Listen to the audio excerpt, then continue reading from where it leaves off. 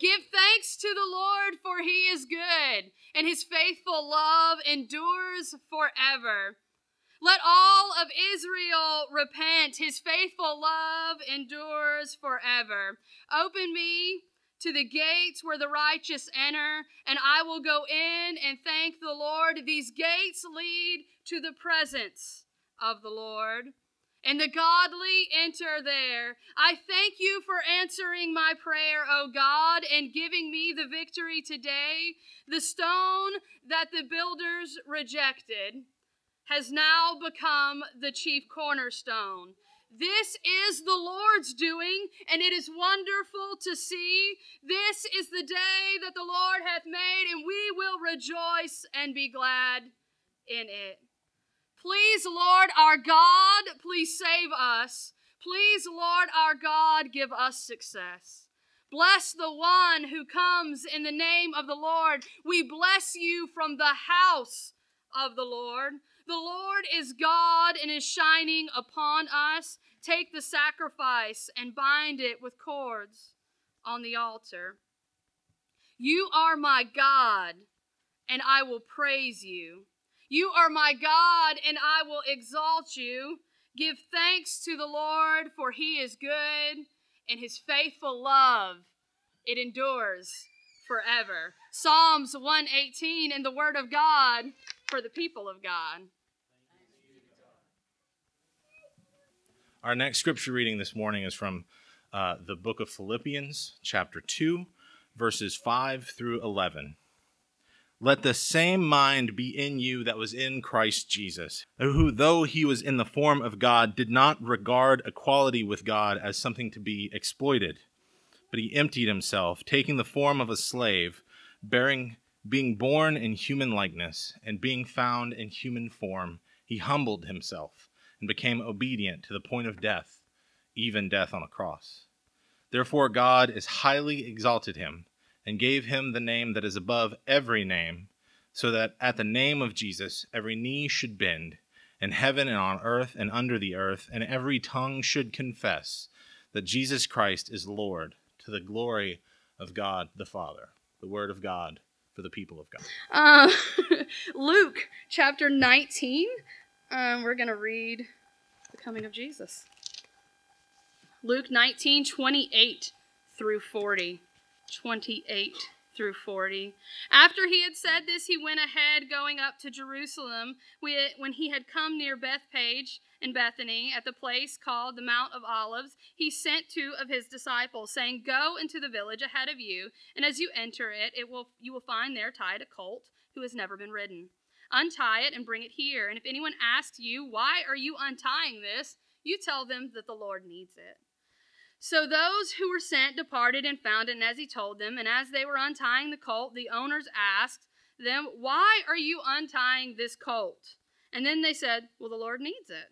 And then they brought it to Jesus, and after throwing their cloaks on the colt, I'm having problems with alliteration this morning, I apologize.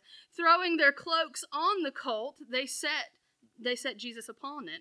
And as he rode along, people kept spreading their cloaks on the road. As he was now approaching the path down from the Mount of Olives, the whole multitude of the disciples began to praise God joyfully with a loud voice for all the deeds of power they had seen, saying, Blessed is the King who comes in the name of the Lord.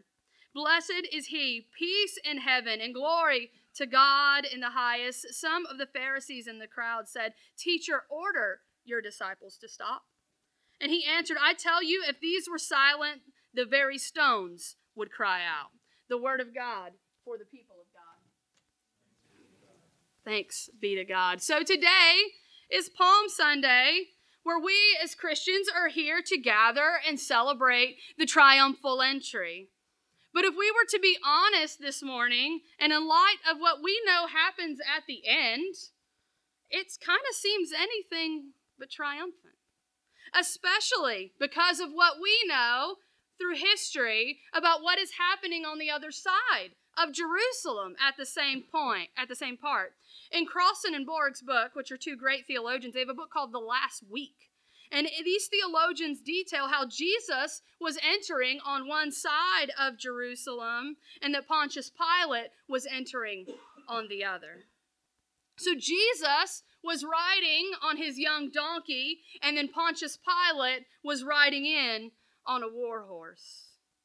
From the east, Jesus rode down, as the text reminds us, from the Mount of Olives, which is symbolically even still known as a place of peace, a center for peace, followed by peasants, and starting from Galilee with the whole goal, with the whole purpose of Mark's and John's Gospels and the Gospel that we read this morning, pointing us to this place and pointing us to this part of our text and this part of the Gospel. But then we have, on the west side of Jerusalem, we have not a peasant, but an empire. We have Pontius Pilate, the Roman governor of Judea and Samaria, entering this Jewish city of Jerusalem on the holiest day of the year. It's Passover. With a cavalry of horses and a battalion of Roman soldiers by his side. On one side of Jerusalem, we see the very kingdom of God coming. And on the other side, we see the very picture of empire. Pilate's military procession was a demonstration of both Roman imperial power and Roman imperial theology. Though unfamiliar to most of us today, the imperial procession was well known in the Jewish homeland and would have been well known to the first readers of Scripture.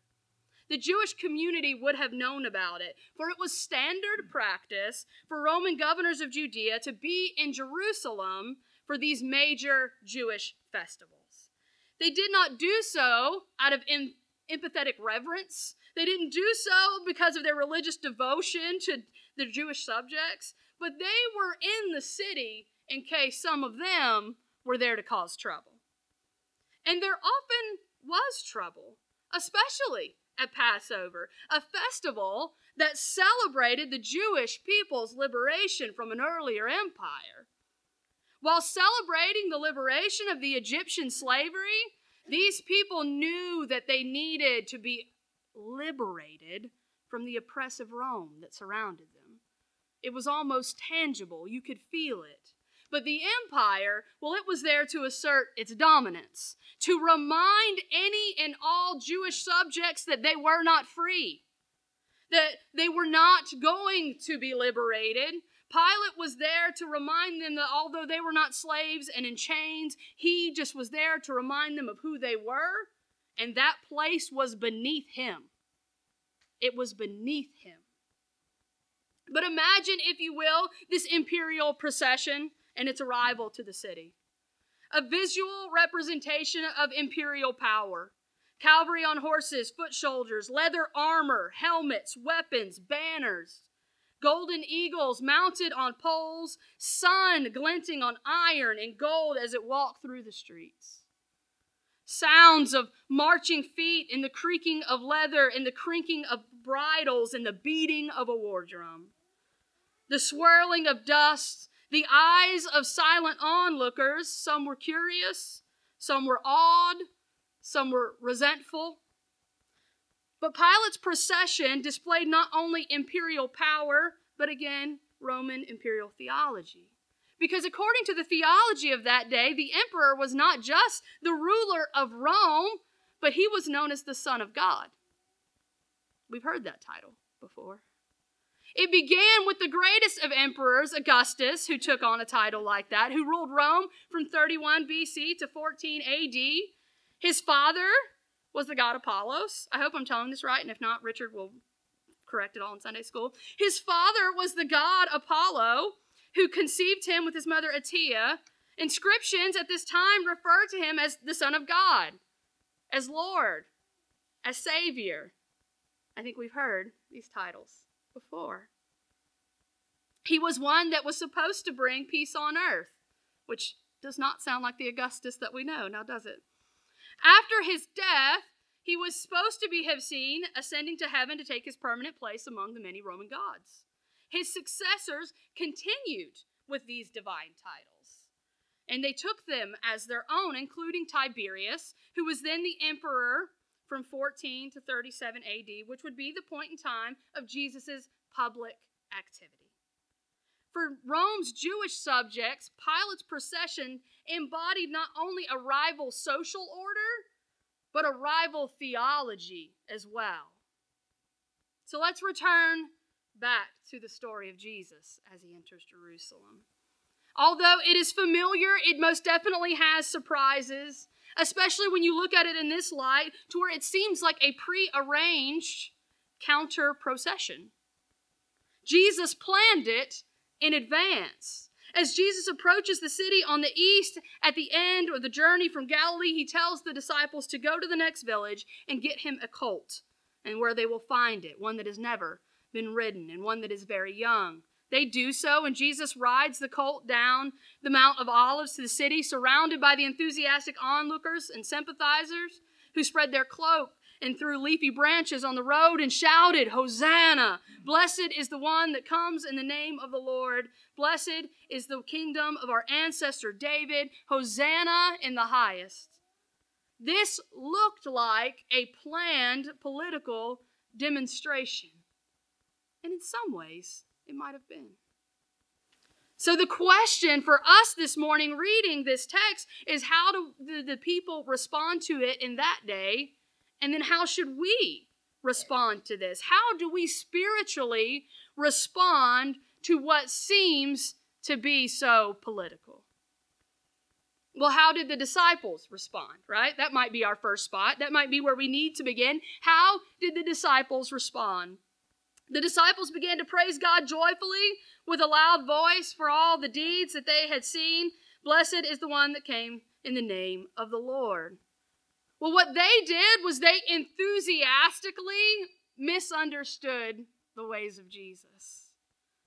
There is no indication in our text or otherwise that would allow us in any way to ascertain that the disciples in this moment really got the gospel message. They were here just for counter-protests. They could not see the humility of Jesus, the peacefulness of Jesus. They were here for the defiance. They were here for the defiance. They could not see and did not understand that the cross was before him, that the cross was before them. They could not see with eyes that could ascertain a resurrection that would turn the whole world upside down. They didn't know that that was imminent. They didn't know what they were walking into. They couldn't sift through what Jesus was saying to them. So they decided that what they wanted, what they needed, must be what Jesus wanted. They decided in that moment, what I think I need must be what Jesus also wants. So they imposed their need of liberation onto the Creator, not knowing that he was not liberating this world in Rome now, but he would liberate us forever. They were here for insurrection. Now, I can't say that I have ever misused the words of Jesus for hopes of political overthrow. But I can confess to all of you today that I most definitely have been guilty of using the ways of Jesus to fit my own narrative. Like the disciples, I have used the words and the ways of Jesus to justify my own hatred sometimes. I have used scripture and verse as to why I could not attend that wedding, why I could not love that neighbor, why I could not throw that baby shower. In times past, I know that I have done these things. I have misused and misunderstood the ways and the words of Jesus to fit my narrative. Because when our eyes get focused on anything but the resurrection, the point, the gospel, we try to make Jesus in our own image. It's in those moments that the disciples try to take the square peg of the peaceable kingdom of God and put it into the round hole of overthrow. And it didn't work. And it still doesn't work. And it's where we as modern day people often take the overwhelming, all-encompassing love of God and the love of Jesus, and we twist it to fit our culture and our opinions and our hatred. It's in those moments when we misunderstand the ways of Jesus. But the other option as how to respond to this processional comes from none other than our friends the Pharisees, who were in that moment begging for silence. Some of the Pharisees in the crowd said to him, "Teacher, order your disciples to stop." Now, at first glance, we as modern day Christians automatically look at that and say, well, of course the Pharisees are against Jesus. That's their job, right? That's what they do. But as Jewish people, shouldn't they have the same desires as the disciples? I mean, even if the disciples were getting it all wrong and it wasn't about literal political overthrow, shouldn't they be getting it wrong with them? Shouldn't they have the same disdain for Rome? Shouldn't they share the same deep cultural and religious desire for liberation? Maybe they were normally against Jesus, but shouldn't they be with him on this one point, on this one thing? Shouldn't they be with him? And we might think so initially, but Pharisee is often just a fancy word for the Jewish elite, the aristocracy, the wealthy, and oftentimes silence, the silence that they were demanding, that silence is only the right and the prerogative of the privileged. So as many of you guys know, change gears just slightly, as many of you know, I'm a huge basketball fan, and so especially with the Grizzlies ruining my whole season, they ruined everything and I couldn't watch them this year, I've consumed any and all other basketball. So that means I've watched any and all NBA games, a lot of college games, women's games. I've watched it all. So about a month ago, there was an OKC Thunder game, and they were playing the Utah Jazz in Utah. And during that game, an unusual thing happened where the star player from the Thunder got into a verbal argument with a Utah fan, which is just something that's just normally not done. But Russell Westbrook, the player, he got a technical. The fan got removed from the game. He was actually banned from the stadium. But the blow-up really started afterward when Westbrook revealed that the fan was shouting racially charged things at him. So this dialogue began in the NBA. Yes, we know players shouldn't fight with fans, but should they just have to take this racial discrimination from anybody? And that was about a month ago. Then this past week, there was an op-ed that came out in the Players Tribune from a player named Kyle Korver. Kyle Korver is a white player that plays in the predominantly white area of Utah. He plays for the Utah Jazz. But this quote stuck out to me the most, and this is what I wanted to read to you this morning. It says, "What I am realizing is that no matter how passionately I commit to being an ally, no matter how unwavering my support is for NBA and WNBA players of color, I'm still in this conversation from a privileged perspective. The perspective of opting into it. Which of course means that on the flip side, I could easily opt out of it. Every day I'm given that choice. I'm granted that privilege because of the color of my skin." Last week in this room during Sunday school, we had a very frank discussion on race that I thought was very thought-provoking and healing and holy and beautiful. And honestly, I went home and kind of patted us on the back and thought, we did a good thing. I am proud of our discussion. I was really proud of it. But after reading this piece by Kyle Korver this week, I realized just how privileged even that thought is. The option for silence, to not discuss it, is the choice of the privileged. Because Lord knows that there are African American churches all over Memphis and the Mid-South and the South in general that don't have a choice, that have to talk about it, that can't make a decision in Sunday school to not discuss these things. This last week, a man was arrested in Louisiana for burning down 3 black churches in one parish, one county in Louisiana. Old churches that have been there for hundreds of years, 100 years, one of them, were burned down. And these people that are brothers and sisters of ours, they don't have a choice but to confront it. They do not have a choice but to engage it. They do not have a choice but to deal with the things that are ahead of them. So for us, silence is the right of the privileged. So the 2 responses in the text are either completely misunderstanding Jesus and making him fit our own narrative, or demanding the silence of Jesus. So often we try and find our place in these stories, don't we? Who should we be? The onlooker screaming, "Save now." The disciples desperate for political liberation. The Pharisees demanding for it to stop. But this morning, I want all of you to know I don't think it's any of that. That's not who we should be self-identifying with. Zechariah 9:9 tells us, in prophesying the coming of Christ, "Rejoice greatly, O daughter of Zion. Shout, O daughter of Jerusalem, because behold, thy king cometh unto thee.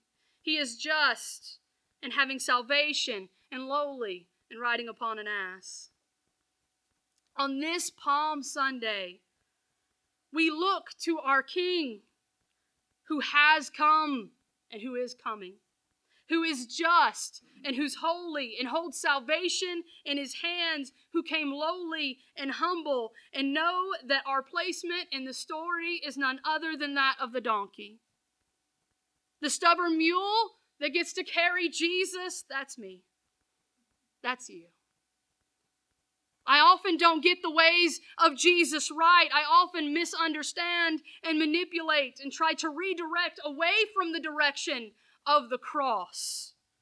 I often find myself trying to justify my own silence and explain away my own privilege. And gently and kindly, the Master is pulling the reins to redirect our eyes to the cross and to sweetly remind us of our hope that is resurrection. Sometimes when we're doing it all wrong, or maybe even when we're doing it all right, our position never changes. At its most simple, our job as people of faith is just to be the donkey that gets to carry Jesus. Let us pray. Dear God, we thank you for your grace this morning.